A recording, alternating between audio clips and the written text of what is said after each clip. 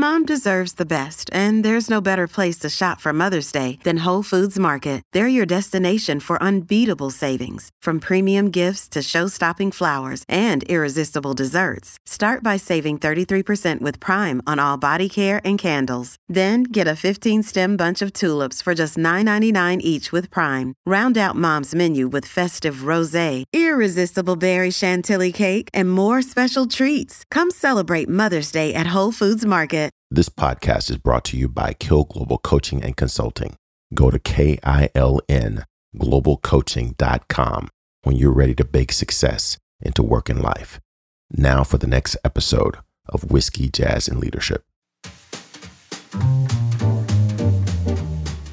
Welcome to the Whiskey, Jazz, and Leadership Podcast. Subscribe now so you don't miss a drop of straight talk you can't get anywhere else. We discuss the whiskeys to drink, music to listen to, and what it really takes to be an effective leader. I'm your host, Galen Bingham, the leadership strategist. Tonight's guest, Senior Vice President and Chief Diversity Officer for Zora, Valerie Jackson. Hey, what you drink? Okay, I say we have another really incredible conversation. I mean, all the conversations have been amazing so far. I know what you're thinking. There is no possible way we can top the conversations that we've already had. I'm going to ask you to put a pin in that, because this conversation, I believe, is going to change somebody's life. And I could be talking about my own, right? This could be just, my own personal evolutionary moment. It could be, but I want to let you guys in, because with this, I want to introduce you to Miss Valerie Jackson. Miss Valerie Jackson, come on in the room. Welcome to Whiskey, Jazz, and Leadership. How are you doing? Thank you so much. How am I doing after that lead-in? I'm excited. I'm excited to hear. I want to listen. Well, I'll tell you. I don't have a whole lot of conversations on air with people who I've never met before. I haven't talked to them before. I've only traded emails and text messages with. That's usually an area that I don't step into. However, I heard your conversation on a couple of different NPR episodes, on a couple of podcasts, and you're talking about some topics that, quite honestly, I'm learning more and more about. So I just decided that it was my mission to have you here in Whiskey, Jazz, and Leadership. So thank you so much for joining us. Thank you. I am honored. And I have to tell you that I cannot take credit for everything you heard, because I was fortunate enough to be born to two amazing people. Both were amazing speakers, leaders, humans in their own right. And my mom actually has had radio and TV shows. So literally learning at the feet of people whom I respect greatly. So if I can be a quarter what they were or are, in my mom's case, she's still with us, then I feel like I'm doing all right in this lifetime. Well, you are clearly doing all right. So I don't know if it's a quarter as good or half as good or what the percentage is, but they've put some home training on you. So you're living up to the expectation. So I've got one question that my audience knows that this is their opportunity to turn on their ears. So I've got to get this question in there. And that question is, so what you drinking? Ha! Rocket fuel. That's what I'm drinking, AKA espresso. This time of day, any time of day, really. Some combination of coffee and, if I'm being good, water all day. All day. So, and this isn't just regular coffee, right? This is about as close to rocket fuel as we might be able to get. I mean, we do have different types of espresso based on how much caffeine I need at any given moment. I do love my coffee. It's a pleasure. It's not just a necessity to focus. I love the aroma. I love the flavor. I love how I feel when I drink it. I love how I feel after I drink it. It truly is a sensory experience that I enjoy. I would imagine like whiskey. Oh, fantastic. Absolutely. And I think that you are probably the first espresso drinker on the podcast. We've had some tea, we've had some water, we've had some clear liquor. Usually we play with brown liquor, but I don't think we've ever had espresso. So you get to claim that spot. You get to claim that spot. Thank you. Well, you know what that means, or at least my listeners knows what that means. It means that I've got to hit the whiskey part pretty hard in order to stay true, because authenticity is really, really important to me. So I've decided to go with something that was foundational to my whiskey exploration. And when I first started drinking this was like an everyday. You could find it anywhere. And quite honestly, I was mixing it with Coke because it was so commonplace. And the story goes that there were some Japanese investors that were coming into Kentucky racing horses. And after they won pretty big, they wanted to celebrate. And they asked, well, what's the best whiskey that we can drink to celebrate? And someone unfortunately said, well, Blanton's. And they said, well, bring us some Blanton's. And they poured Blanton's. They loved Blanton's. And the reason why I said unfortunately is the story goes, they bought up all of the Blanton's in Kentucky and they shipped it to Japan. And that was the beginning of Blanton's becoming incredibly hard to find.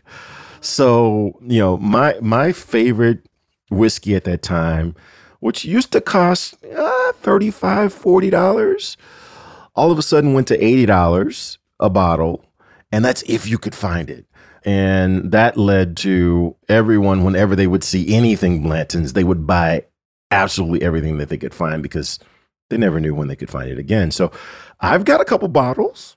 And so I'm going to be drinking Blanton's bottle letter A.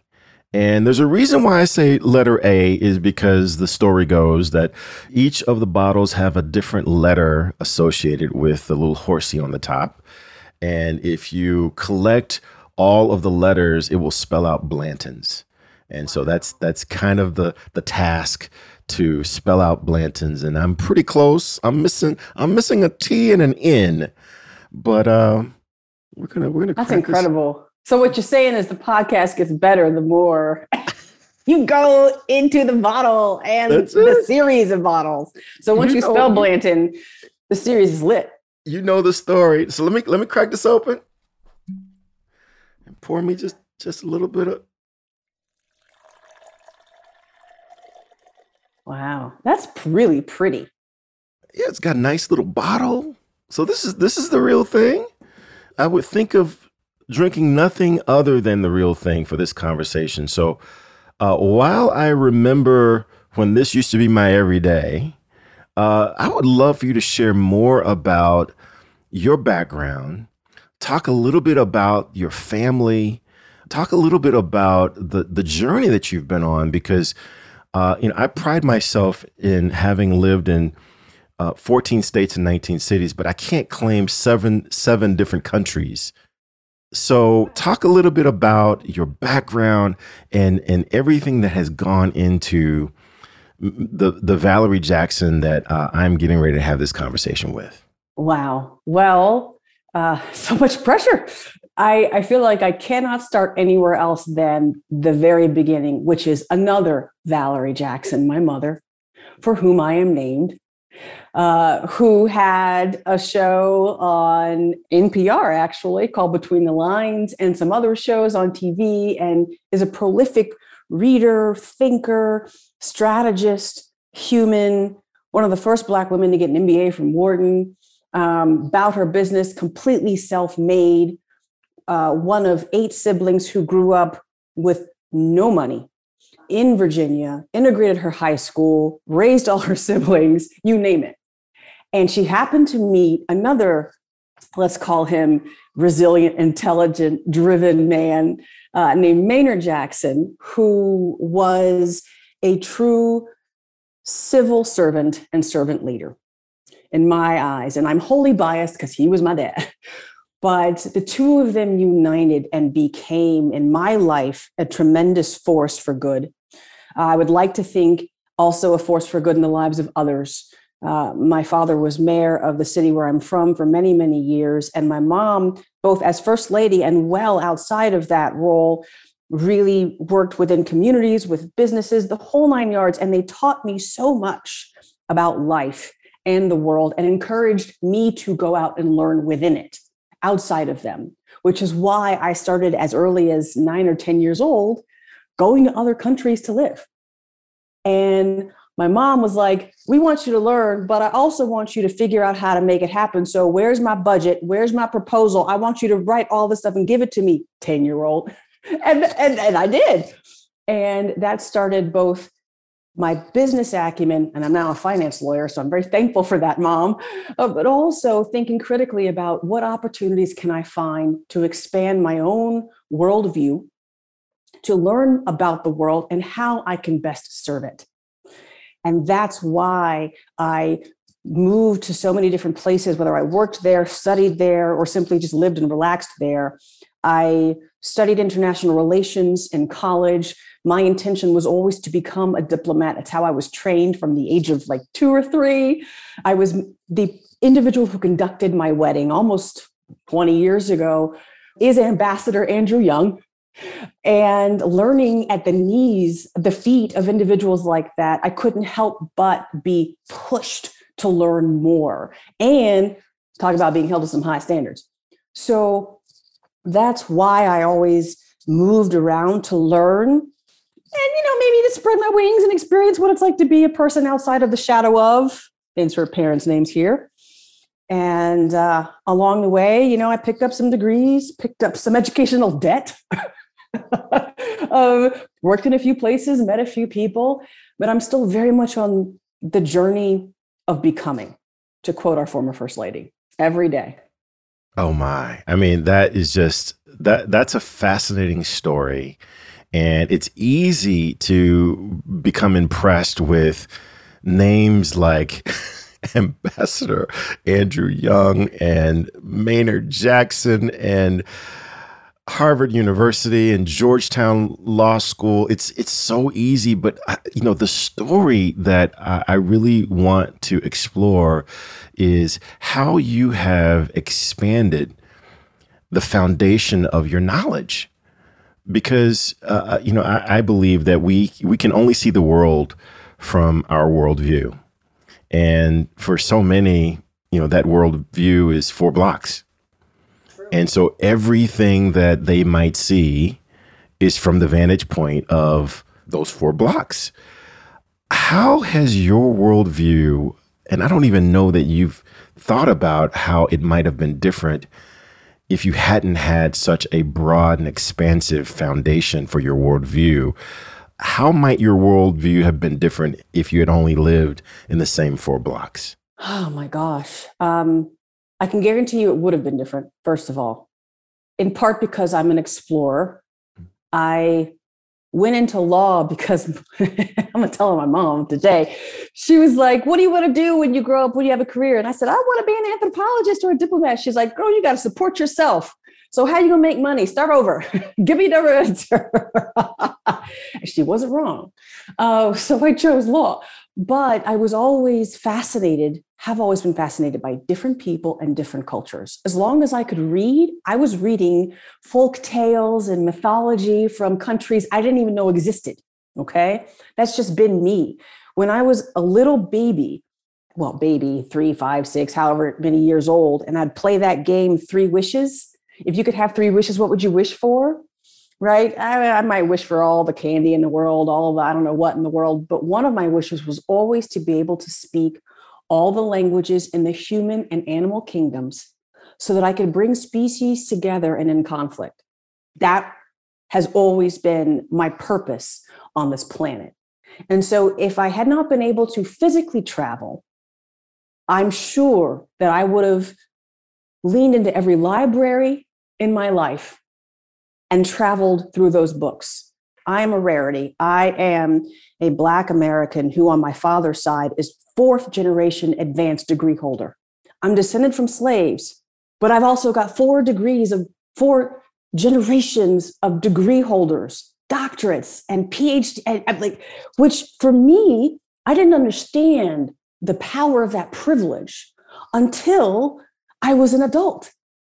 I didn't understand how powerful it was for my grandmother to have integrated the public library system and how pivotal it was for her to be able to check out books 2 generations ago. And here I am at Harvard thinking I'm something, right? I wasn't. So I think that I would have leaned more into libraries and I would have perhaps taken a different route to where I am today. But I believe that I came into this life with an imprint of sorts that was tweaked by my parents, by the people I choose to associate with. But I don't think it's an accident that my best friend, love of my life, and spouse of almost 20 years is from a different continent, country, culture, religion. I think I came in like this. I think that there's something to it. I think that there is a DNA imprint. And this is so unfounded, right? This is not backed up by any sniff of research. But I think that there might be a DNA imprint that supports exactly what you just said, because there are so many studies that suggest that even with twins who have the same DNA, they live in the same house, they basically have approximately the same upbringing, but there still is something a little different about how they approach the world. So I think that there might be something to that. I have no idea. I just know what feels right to me on the inside. And I also come from a faith tradition that believes in reincarnation, right? Mm-hmm. So it makes it a little easier for me to conceptualize coming in a certain way or perhaps having had other experiences that transfer through the ether, right? But I think that I have always and will always be a world traveler, a world student, and hopefully always appreciative and grateful for what the world teaches. Okay, so now I want to run this by you then, because of your education, because of your lived experiences, you may be the person to help me articulate to others what this name of this podcast actually means, because I like all three literally. So that's why I brought it together, because I like whiskey, I like jazz, and I like leadership. But there's also a metaphor thread that runs between all three for me. And that's really what I like to bring out in these conversations. For me, the metaphor of whiskey is doing what you enjoy with the people who enjoy your crew, regardless of what people outside of your crew might think of it. So that's whiskey, just trying to find your own space and doing what you believe is right and what you enjoy. Jazz, for me, the metaphor is getting from where you are to where you need to be, although you might not have the benefit of sheet music, or you might have to call an audible, or you might have to do something different. The only thing I know for sure is that plans will never go according to plan. And so what are you going to do when you still have to get to that certain place on time, in key, and make it sound nice? And so for me, that's the metaphor of jazz. And for leadership, for me, every success and every failure begins and ends with leadership. I like to say that nobody eats unless somebody kills something. And even with my numerous friends who are vegan, they remind me, you got to kill a plant. Nobody eats unless somebody kills something. So for me, that's how those three fit together. Is there a connection in your mind between those three, metaphorically or literally? Yes. Based on your experience and how you describe the three, I would say inspiration. For me, the common thread listening to you is inspiration. Each subject, whiskey, jazz, leadership, inspires you in a different way.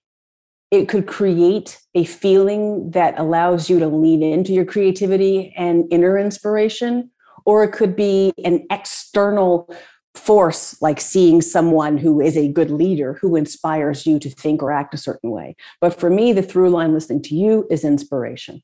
Mm. Okay, now that takes me right back to what you were saying about your family. Because one of the things that I talk about a lot, not so much on the air. There's only been a couple episodes I've talked about this on the air.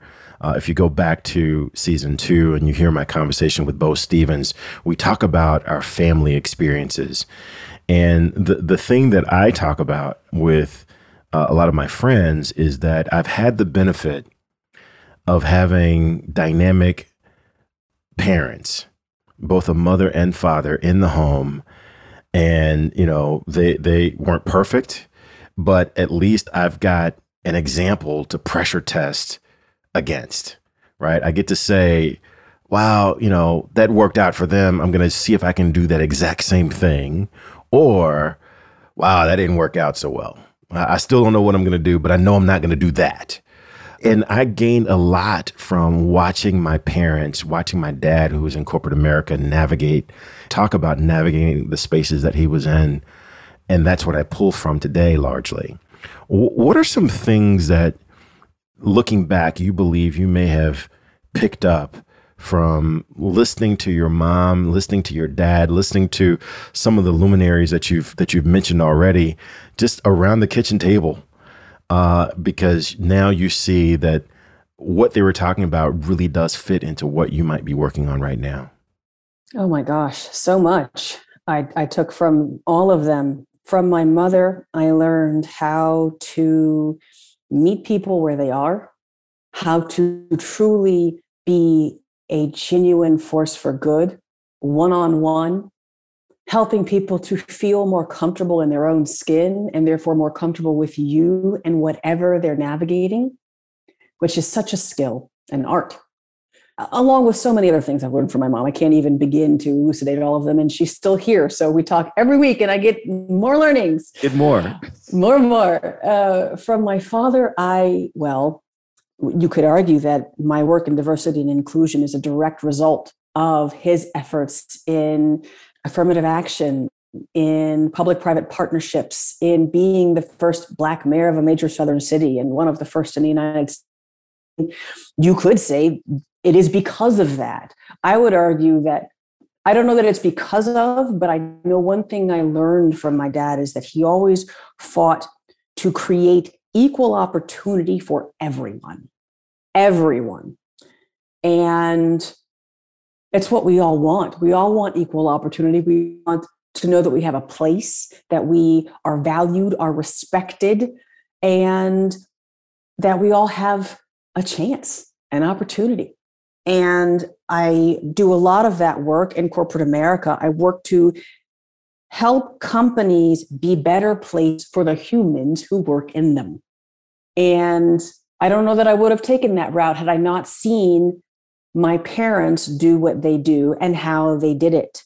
And I can guarantee you that the notion I have of serving others, that it is an honor and a duty because of the gifts that I was given, because of the opportunities I've received.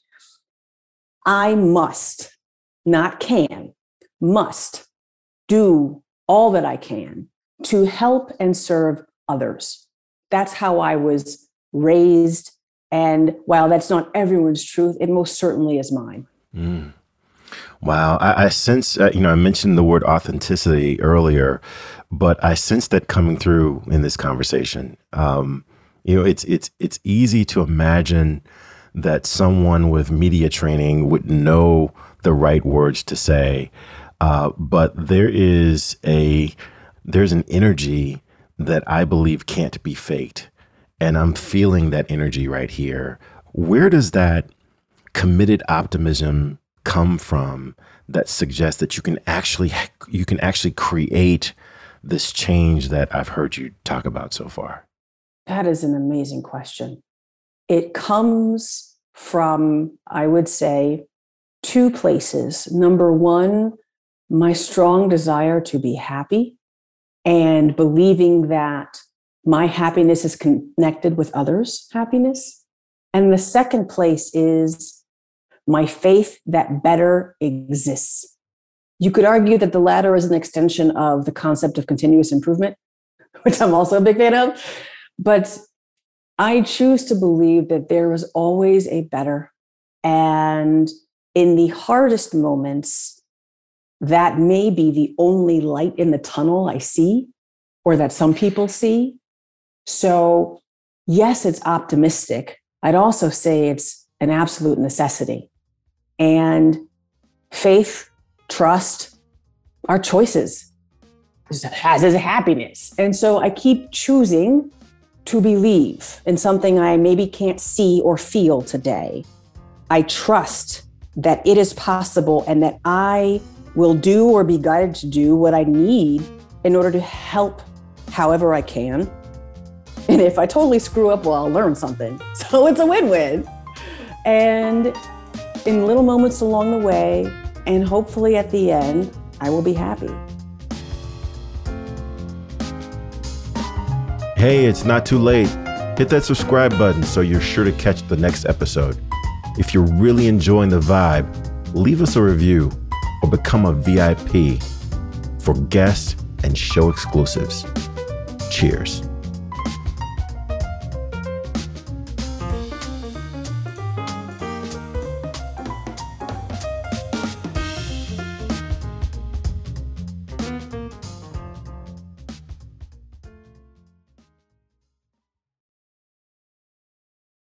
This podcast is a part of the C-Suite Radio Network. For more top business podcasts, visit c-suiteradio.com.